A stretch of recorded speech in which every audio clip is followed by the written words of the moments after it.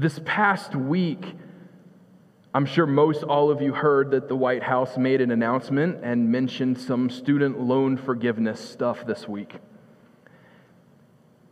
I had some thoughts and some views about it myself, but I got to be honest, what I was really disappointed by more than anything was the response that I saw on Facebook and social media by Christians.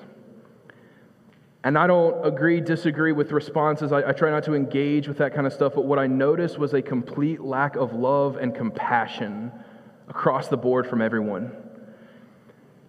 From at least most people. I won't say everyone.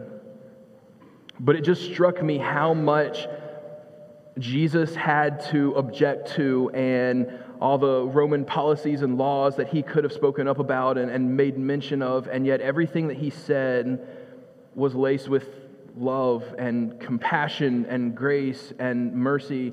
And church, that's what we have to do also. Regardless of where we stand on things, I'm not saying your view is right or wrong. We don't dive into politics a lot here at Grace. But whatever our views are, have got to be founded in love and compassion and mercy and grace.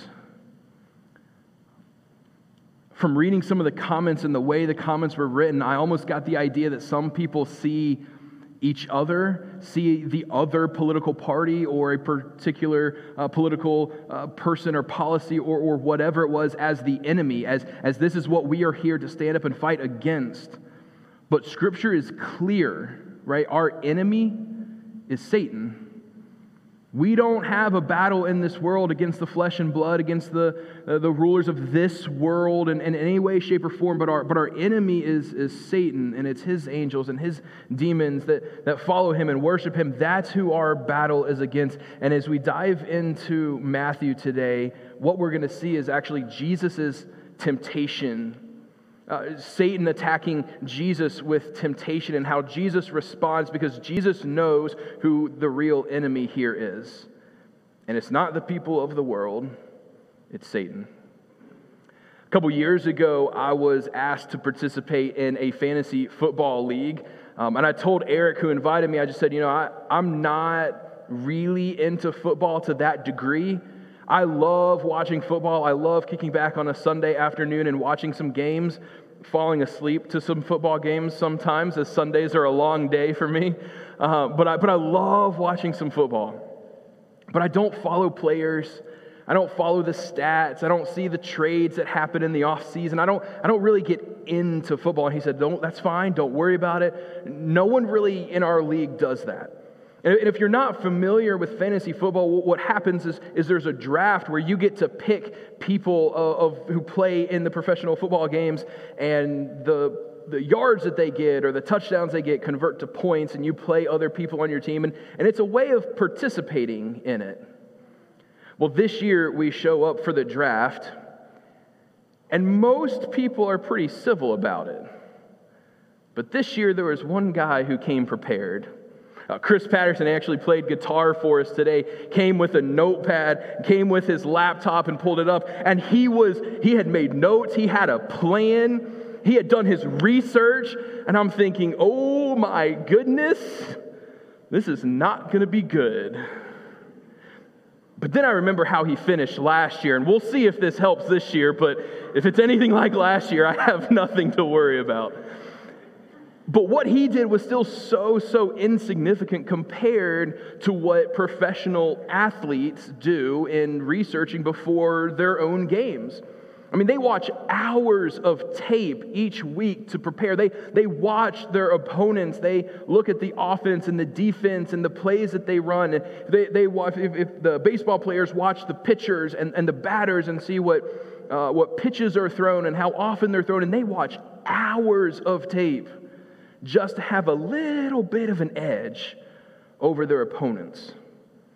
And if professional athletes put that kind of time and energy and effort into a sports game that at the end of the day has very little significance whatsoever at all, how much more time should we put into preparing to face our enemy, the devil? And that's what we're going to look at this morning. Over the last couple weeks, we started this brand new sermon series called Rerooted, and where we're going through the book of Matthew. And up to this point, what we've looked at is who Matthew is, who he's writing to, the background. What we saw are all the parallels that he drew back to the Old Testament so that his readers, those hearing this gospel account in the first century, the Jewish group there would see the connections between Jesus and the Old Testament prophecies. How Jesus fulfilled those Old Testament prophecies in their scriptures, and how Jesus really is who he claimed to be, the Son of God.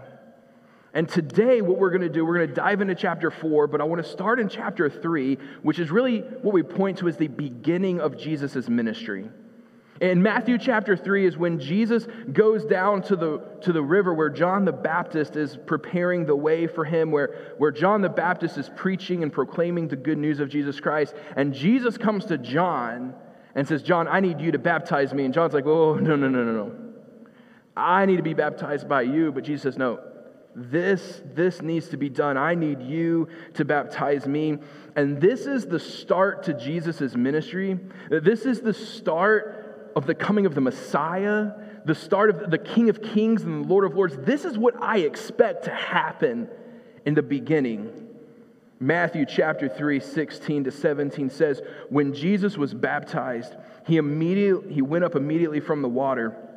The heavens suddenly opened for him, and he saw the Spirit of God descending like a dove and coming down on him. And a voice from heaven said, 'This is my beloved Son, with whom I am well pleased.'" This is the scene from the movie that you would expect when someone comes in who's the main character. This is the scene where Jesus would then ride off with his group. He gathers his followers and he goes off. And this is the big start to his ministry.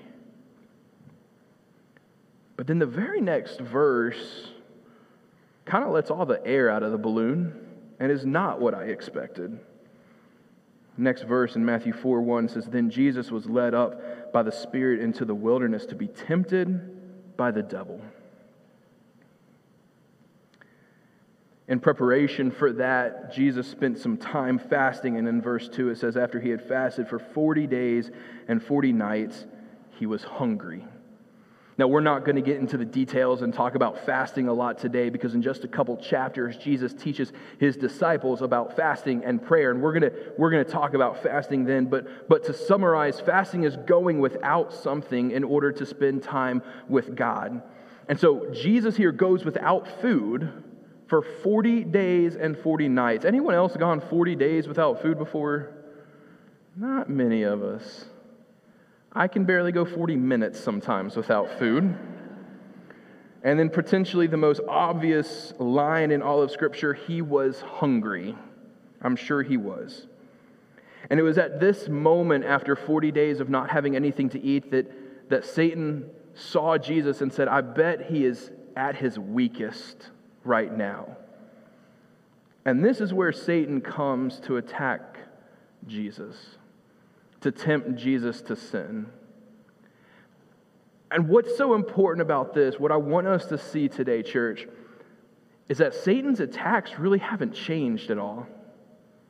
The ways that Satan tempts Jesus here are the same ways that he tempts us today. They look different. They look a little bit different, but Satan's attacks haven't changed, and we need to be prepared. And I think what we're going to see from this text is how we can stand our ground against Satan and his attacks by mirroring what Jesus did as he stood his ground against Satan. Matthew chapter 4, we see that the first temptation that Satan throws Jesus' way is against his physical nature. Then the tempter approached him and said, "If you are the Son of God, tell these stones to become bread." Now, there's nothing wrong with this. There's nothing wrong with Jesus turning stones to bread. He is the Son of God. After all, he's more than capable of it. In fact, in just a few chapters, we see Jesus feeding 5,000 plus people with 5 loaves of bread and 2 fish. Right? Jesus is more than capable of this, and on another day perhaps would have. But his answer here in verse 4 reveals that there might be a deeper issue here. He answered, "It is written, man must not live on bread alone, but on every word that comes from the mouth of God." It's not the act itself that is wrong and evil and bad, but it's that he had set this time aside to fast, to spend time with God. He had dedicated this time for more time in prayer, more time in the Word, for being with God. And so to end this time, simply because he's getting hungry rather than the time coming to an end, for him would be wrong. Satan is so good at finding good things, right things, okay things in our world and twisting them and corrupting them. And even in our lives today, he attacks our physical nature in much of a similar way. I think one of the greatest ways that Satan attacks our physical nature as people in our culture today, sex. Sex is a wonderful thing. It's a beautiful, glorious thing. Can I get an amen? Come on, married people, amen? Hey, sex is wonderful. You don't have to be bashful and shy about it. It's great. In the boundaries of marriage that God set up and designed for marriage. Marriage between a man and a woman, in those boundaries, sex is a wonderful, amazing thing. And Satan has come and he has corrupted this beautiful thing, beautiful gift of sex. Adultery, lust, pornography, sex outside of marriage, all these things are a corruption of that good gift, and they can wreak havoc in our lives. They can wreak havoc in our world. We all know of someone that the temptation of our physical nature in this way has led to some not great outcomes. Not the easiest life that we could have if we would follow the way God designed this world to be. And so Satan takes these things in our physical world and he corrupts them. I love food. Food is delicious. It is wonderful. I've had a bit too much of it. There's always a pastor's joke that goes around Thanksgiving time of I hope no one's preaching about gluttony around Thanksgiving. And often we'll laugh and we'll chuckle about it. But it impacts how we live our life. And sometimes being a bit overweight means that I don't have the stamina to keep up with my 2-year-old. It means that sometimes serving out in the heat gets to me a bit quicker, and I can't do that as well and as effective in serving the way God's called me to serve. And that's hard. I also want to be very clear that when we fall to these temptations, which we inevitably will, doesn't mean that we're horrible people, doesn't mean that we are evil people at all. But these are the way that Satan attacks us in our lives, and we need to be aware of it. The second temptation that we see from Jesus, or from Satan to Jesus, is an attack on spiritual understanding.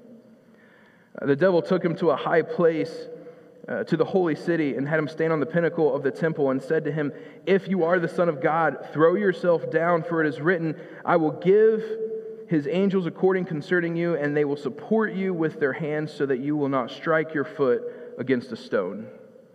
And here's a truth about Satan that we don't like to acknowledge or admit much, but that is that Satan knows this book better than we do. He knows this book inside and out, and even if you have an entire book of the Bible memorized, he still knows it better than you do. And he is really, really, really good at taking a particular passage and applying it somewhere else that it's not supposed to be applied. Or at taking this passage and twisting it ever so slightly. I'm sure you've never heard anything that is just a slight twist on Scripture. God wants you to be happy. God will never give you more than what you can handle. Jeremiah 29:11, for God knows the plans for you, plans to prosper, plans of hope. Satan is so good at twisting Scripture in ever so slightly ways where if we're not careful, we're not going to pick up on it. And here, Jesus' response here, he doesn't argue with Satan. He doesn't say, you parsed the Hebrew incorrectly here. You got the wrong tense here. You're understanding it incorrectly. No, he just simply says in verse 7, Jesus told him, it is also written, do not test the Lord your God. Satan might have even been right in this case. But there's another passage that just says, don't test God.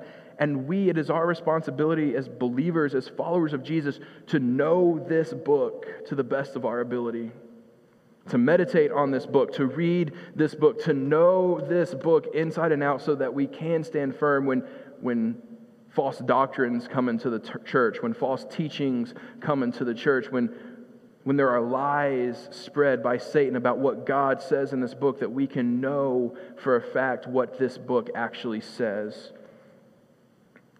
And the final test that we see from Satan to Jesus is against his mission here in this world. Verses 8 and 9 of Matthew 4 says, again, the devil took him to a very high mountain and showed him all the kingdoms of the world and their splendor.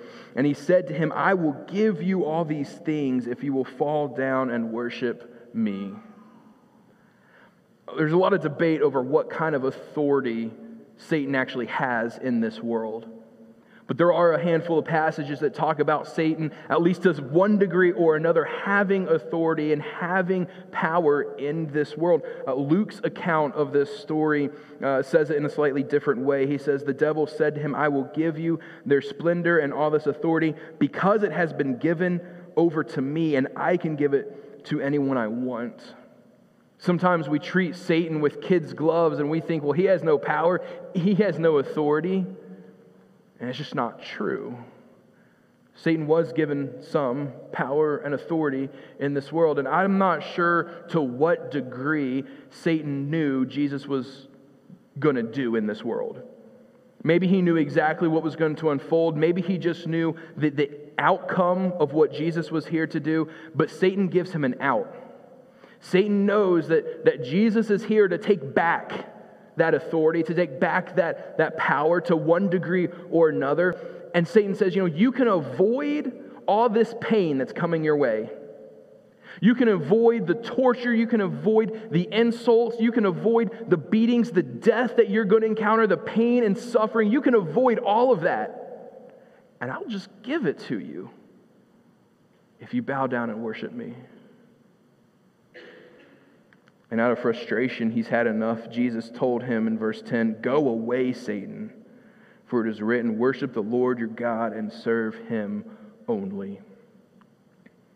Church, we experience the exact same temptation from Satan in this world to have a shortcut for our mission here. Our mission here is to make disciples. Our mission here is to represent Christ. We see things like Paul talking about the fruit of the Spirit of love and joy, peace, patience, kindness, goodness, faithfulness, gentleness, and self-control. And these things, this life that God has called us to, it's not a sprint. It's not going to be over quickly or any in defined period of time. No, it's a marathon. It is a long and grueling marathon that is hard. And there are no shortcuts. But Satan will try to convince us there are. Satan will try to convince us that there's a shortcut. Well, you could give more money if you had this higher paying job. Think about the ministry you could do later if you didn't do it now. If you did this other thing. And he messes with our mission of what we're doing in this world. I was talking to a friend of mine earlier this week who's considering another job, and he said he was wrestling through the question of, is this God's will or not? And I said, what's it matter? Almost for dramatic effect to kind of catch him off guard. But the reality, church, is that God doesn't care if you have a job at Kroger or Food Lion. He doesn't care if you have no kids or one kid or 12 kids. He doesn't care if you're married or if you're single. God doesn't care about what you do as much about how you do it. Now, there are some things that he's told us to avoid, so he does care what you do in some ways, But at your job, wherever you work, how are you engaging with your coworkers? At your job, how are you treating your clients and your customers? How are you respecting your bosses and people above you? How are you treating people under you? If you're a parent, regardless of how many kids you have, how are you raising them in the ways of the Lord? If you're married, how are you treating your spouse? How are you living life as a married person? If you're single, how are you living as a single person in faith and following God in your life? It's less about our decisions that we make day to day. It's more about how we do it. God doesn't care where you go to eat lunch today. He cares about how you treat people who are working there. And Satan is going to do a lot of things throughout our lives to tempt us to sin, to fall away, to make decisions in a way that God would not be pleased of, in a way that's not laid out in Scripture for us, contrary to Scripture. And knowing about these ahead of time, I think, helps us stay on guard against them, helps us anticipate them, helps us know what areas Satan is going to attack. And I think that the best way that we can stay on guard and not fall to these temptations, it's a really subtle piece that was included in this story. I don't know if you caught it. But in the first two temptations, Satan starts by saying, if you are the Son of God. If you are the Son of God. If you are who you claim to be. And at this point in Jesus' ministry, he hasn't claimed to be anything. If you are who God claimed that you were when you were baptized and you came up out of the waters and God from heaven said, this is my beloved Son. If you are who God claims that you are, then prove it. Prove you are who God says you are. And I believe what Jesus was able to do in those moments is not fall for that junk. I am who God says that I am because God says that I am. You are who God says that you are, not because of anything you do, not because of anything you haven't done, not because of you, but because of who God says you are. I want you to look to the person on your left. Tell them, you are a beloved child of God. Come on, you are a beloved child of God. All right, turn to the person on your right. You are loved by God. You are loved by God. Come on, church online. Say it to someone who you're next to. All right, here's the important part, church. I want you to look the person in the mirror. I want to say, you are a beloved child of God. You are loved by God. Who you are is not dependent on you. God created you in His image. He loves you because you are His child. And when we give our lives to Christ, our adoption into His family is not based on you or your actions or your inactions. It's based on the blood, the death, and resurrection of Jesus Christ. Period. And so many times these temptations start with the subtle, well, if you're a Christian, shouldn't you do this? If you're a Christian, shouldn't you believe that? You call yourself a Christian and you did what? And it's so subtle that he wins almost every time. But your identity, who you are, is not based in what you do. You're going to slip up. You're going to fail. I guarantee it. You have already. Maybe you have today. I have today already. And it's not something to take pride in because we fight against it. But who I am gives me the solid foundation and the starting place to defend myself against attacks from Satan. He hasn't changed his tactics much over thousands of years. And we can stand against them because of our sure foundation in who we are, because of the death and resurrection of Jesus. Father God, I am so grateful and thankful for what you did on the cross 2,000 years ago, for adopting us into your family, for it not being based on us, for giving us the strength and the ability and the wisdom to fight back against Satan and the schemes that he has laid out trying to trip us up. God, there's a lot that he throws our way physically in this world, spiritually. He attacks our mission here. There's an emotional piece that is tied to all of it. And God, I just pray for strength this morning for everyone here who's facing a battle.